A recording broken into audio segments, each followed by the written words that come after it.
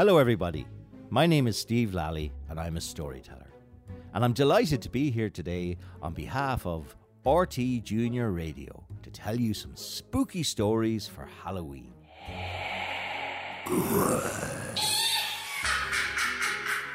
Now, one question that I'm always asked about the fairies is, what do they look like? I've heard from some people that the fairies are wee folk who seldom grow more than 3 feet tall, and they wear old-fashioned clothes, and they look pretty much like ourselves in every other way. In fact, one of them could be standing beside you and you wouldn't even know. But there's a strange look in their eyes that gives them away. And some have said that they are beautiful beyond belief, and when you see them, your life will never be the same again. But I've also heard tell of the fairy folk being terrible monsters and creatures from your wildest nightmares. Now, as a storyteller, I have spoken with many people, old and young, who've experienced first-hand the mischievous ways of the fairy folk. And some of them have even been trapped in fields for hours and days. And some have been tormented by them after cutting down a fairy tree. But what I have found is that most people, whether they believe in the fairies or not, both respect and fear them in equal measure, and don't tempt fate by interfering with what they feel is fairy property. Now, if you're wondering what fairy property is, that's like a fairy tree, or a fairy fort, or a fairy ring, or a fairy path. Now, people also ask me, where do the fairies live? Well, again, from talking to the old people, I've been told that the fairies live in underground caves that have secret entrances into the fairy forts, which still can be seen all over the countryside. It is also believed that there's a definite hierarchy or aristocracy amongst the fairies, and these nobles live in underground palaces that can only be entered via larger forts which stand upon the higher hilltops. Well, the general consensus is that the fairy world is composed of the original fairy people known as the Tuatha Dé Danann, or the people of the goddess Danu.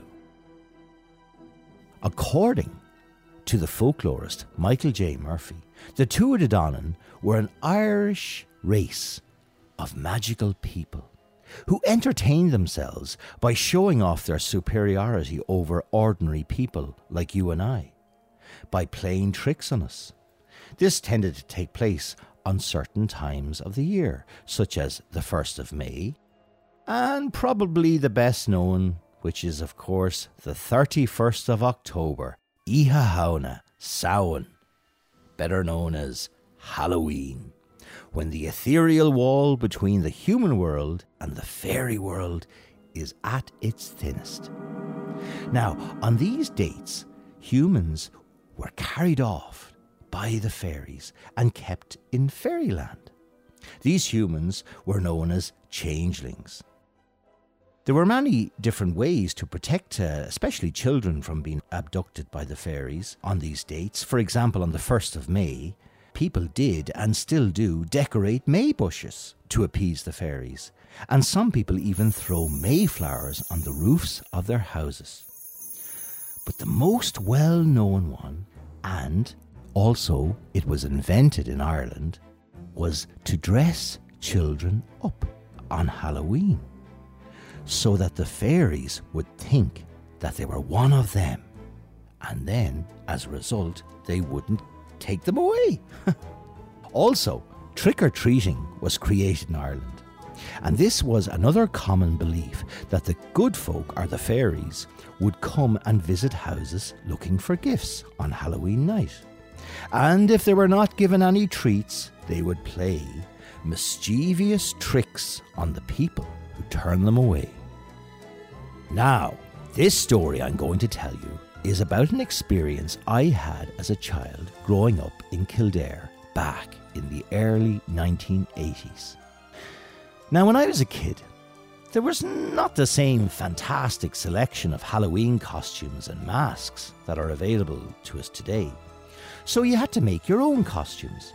And the most common thing that was utilised to create a costume was the black bin bag, or the bin liner. This bag could represent a witch, a vampire, a werewolf, a ghost, and many other spooky creatures we associate with Halloween. Then you would use cereal boxes and other bits of cardboard to make a mask, and whatever other accessories were needed to complete your spooky Halloween costume. Now, in 1981, whoa, that was 40 years ago, I was 8 years old, and it was Halloween. I had decided to go as a vampire, as I was a big fan of all the old Dracula movies and vampires in general. My mother got out the old bin bag and made me a red collar from some cardboard, attached it to the bin bag to make me a cape. And then I had my face painted white, with just a little touch of red on my lips, and of course a set of plastic vampire fangs. And I had my bag, and I had this bag ready to be filled with lots of treats. Back then, we didn't call it trick-or-treating, we called it going on the puka, which means going on the ghost. Now, we lived in a very rural part of Kildare called Rathcoffey, which is well known for its folktales and mysterious stories, especially the story of the Puka horse, or the Rathcoffey Puka. And it was already pretty spooky, as there were no streetlights or footpaths to walk on. I'd arranged to meet up with some friends and go around the neighbourhood to sing songs, recite poems and tell jokes in return for an apple, sweets, or some chocolate. And sometimes you got 10p, which was a great deal if you collected lots of them. So I met up with my friends and we headed off on our quest for treats and other treasures. I had a great time, and after a while I decided it was time for me to go home because I was a bit scared of that long dark walk back up to the house. So I said goodbye and happy Halloween to my friends and headed for home. Now, as I mentioned before, we lived down a dark, lonely road, and it was very spooky walking down it on my own.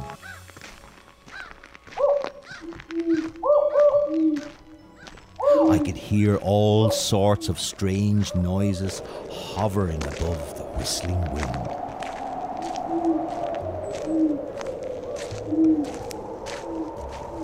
As I walked along, I thought of Star Wars and the Bionic Man to keep my mind off the eerie surroundings. And then I heard laughter and music coming from a field over the hedge that I was walking alongside. I stopped and got up on my tippy toes and looked over the hedge. I couldn't believe my eyes, for I saw a group of little people dancing around a circle of stones in that field. I thought they must be other children having fun on Halloween night, so I decided to have a closer look. There was a gap in the hedge that I was able to get through, and when I finally made my way into the field, the little dancers stopped, and they all looked at me. Well, I thought their costumes were amazing. They looked so real. There was witches, and goblins and trolls, and there was even a fella, with a cool horse's head mask. There I was, in my black bin liner and cardboard collar and makeup. They all cheered when they saw me and then shouted, "Look everyone, it's Dracula! Hello Dracula! Glad you can make it, Dracula. Dracula rules, okay!" Then the fella with the horse mask came over to me and said, Hello there, Dracula. I'm the Puka Horse. I dwell alone among the ruins and the hilltops. 'Tis great to have some company, even if it's only once or twice a year. What was very strange about his mask was the fact that the mouth and even the expressions on his face moved like it was real.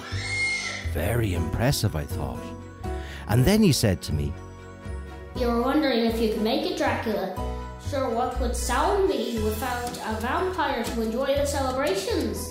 And the most fabulous of all vampires, those whose story was written by an Irishman too. You are very welcome as our guest of honor. Well, he invited me to dance with the others, which I did. And it was mighty crack altogether. After the dancing, they took me to a party they were holding in a big hall below the ground. I thought to myself, boy, this is cool, because I used to make my own forts and hideouts, but nothing as impressive as this one. We all sat around a great big table, and there were all sorts of different types of food and drink. But I didn't like the look of it, as there was green eggs, blue bread, purple oranges, and the sweets hopped around the table like little grasshoppers. So I tucked into my bag of goodies and even shared some of my bounty. Well, I was so impressed with their costumes and their masks and the cool hideout. They told me lots of wonderful stories, and they even sang songs that I'd never heard before. There was one, and it went like this. Oh, 'tis great to be out late with lots of lovely trace to wait. Oh, Hahina, night of Samhain. Time to smile and lose a frown. Halloween is our favourite time of year, 'cause we can step from there to here and go back again when we are done. Oh, Halloween is so much fun. Okay!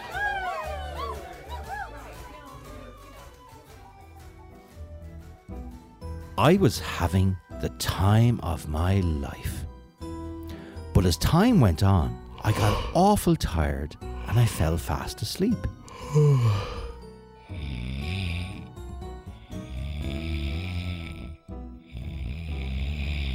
When I woke up, I found myself alone in the field, and there was no sign of any party or anyone else being there.